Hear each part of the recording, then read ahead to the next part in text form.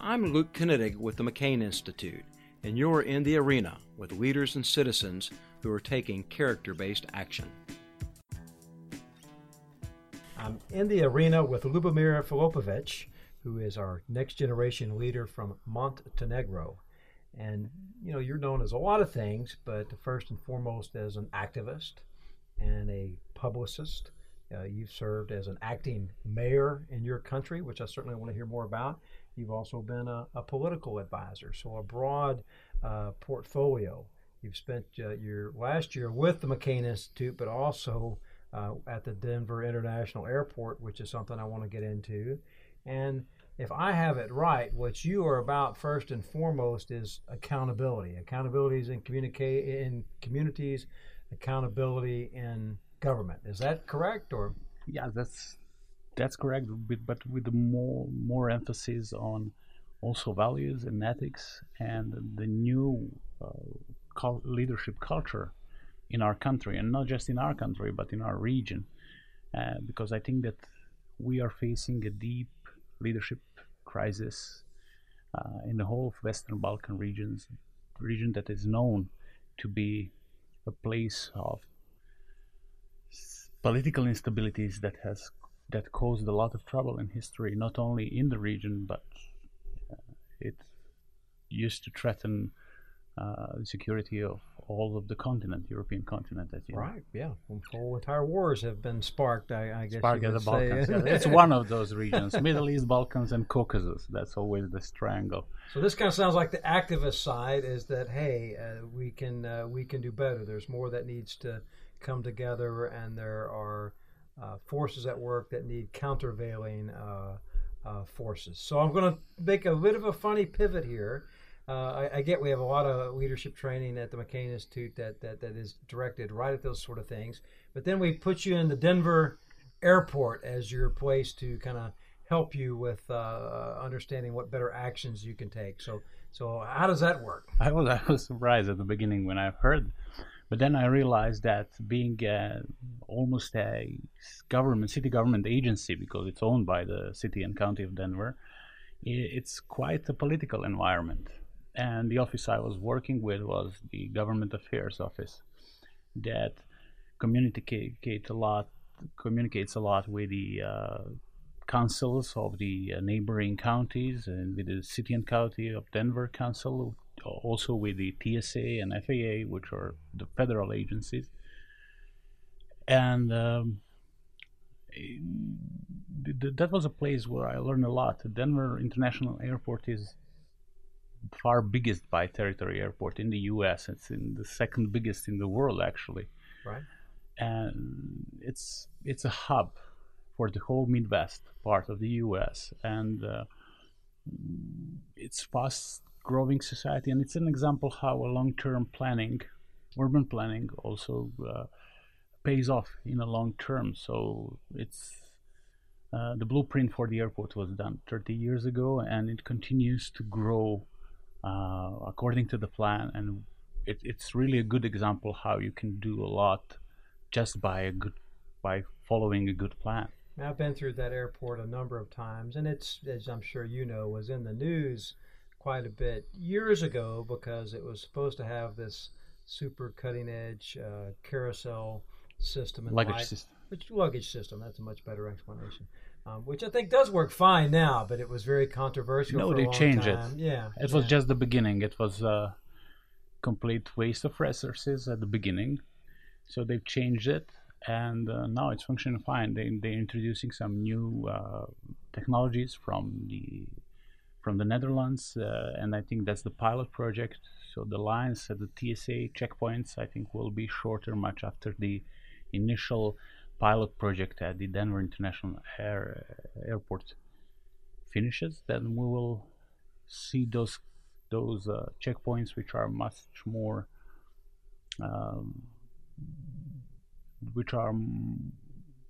faster to go through, and they are really good at these pioneering steps in the aviation industry. So you've been a change agent, and you want to go back and be even more of a change agent. it strikes me if either as an activist or a publisher or some combination of both, you have to ground that either with allies or with people or an organization. How are you going to approach that? I was involved in politics, as you said. I was an elected official I was active for 8 years, and then at a certain point I felt tired. I felt that the political environment, was not something that suits me. So I started changing the environment by helping some other non-political agents through the activism part of my biography, as you read. But now I feel that going out of arena is not the thing to be done. That you need to be present, that you need to be the voice, to be heard, if you really want to make a change in your environment, in your community. So with the help of the McCain Institute, we're going to establish the good basis for the change of the political culture in the country. But on the other side, I'm leaving the doors open for the opportunities back in the game. So you could just help educate me and maybe a few others. I don't know what the airport looks like in Montenegro. Does Montenegro have a good airport, and is that something that you might look at or no? We are a small country. I've actually put in contact the Montenegrin National Agency for Airports, which owns only two international airports in the country, and they are now already communicating with the Denver International Airport, and they are invited by the Montenegrin government to come to Montenegro when they will be welcomed by.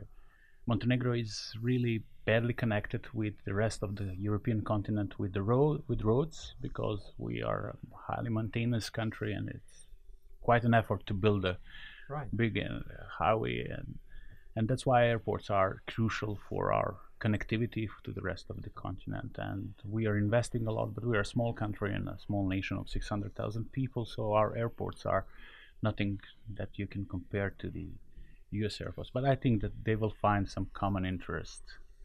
Well, I think you hear a number of people talk about how the U.S. has a lot to learn about infrastructure efforts that have gone on and successfully in Asia and other places. But my question is, as you go back to Montenegro, how do you see the international community in the U.S.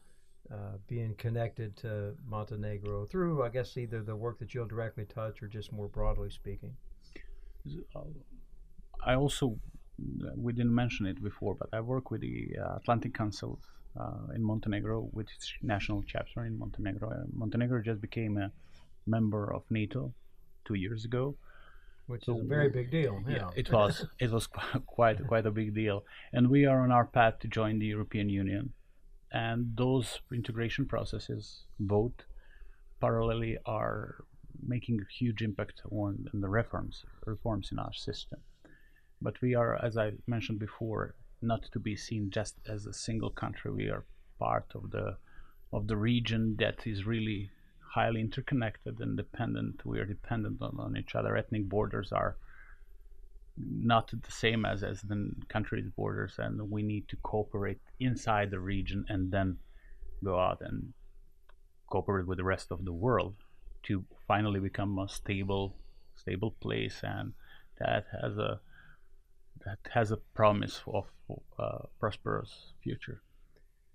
So what do you wish more people knew about Montenegro? I mean, I guess you could come at it. What do people typically ask you about or think when you tell them where you're from? I guess could be one way to answer it, or just what's out there. You're like, I wish a few more people knew this about my country. Montenegro is becoming truly a hotspot when it comes to tourism. It has a beautiful nature. It almost reminds me of Colorado when it comes to mountains, ski resorts, beaches. We have beautiful resorts, beautiful hotels. We are just, even though people don't perceive it, we are just some few miles, over 200 miles from Rome. Right. So there is 1 hour flight from Rome, 2 hours flight from Paris. I wish more and more Americans come to Montenegro. first time I was here, it was 2016. Nobody knew about Montenegro. This time, upon my entrance in September, when I was entering U.S., the first person was the border police officer who told me, yeah, I was in Kotor, which was actually a place I was born. And I'm meeting every day a lot of Americans that visited Montenegro, and they've heard about it. So we are dependent on tourism. Our economy comprises, I think, that almost a third of our GDP comes from tourism, which is very high. And if people from United States started coming more, we would be happy to host them and spread the good word about our country, which is small but quite a beautiful place in Europe, just right between Italy and Greece.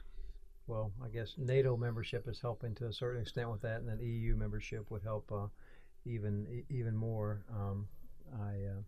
Lubomir, we appreciate you being in the arena. We look forward to kind of keeping up with your work. I look forward to visiting Montenegro. It's a place I haven't been and would love to get to.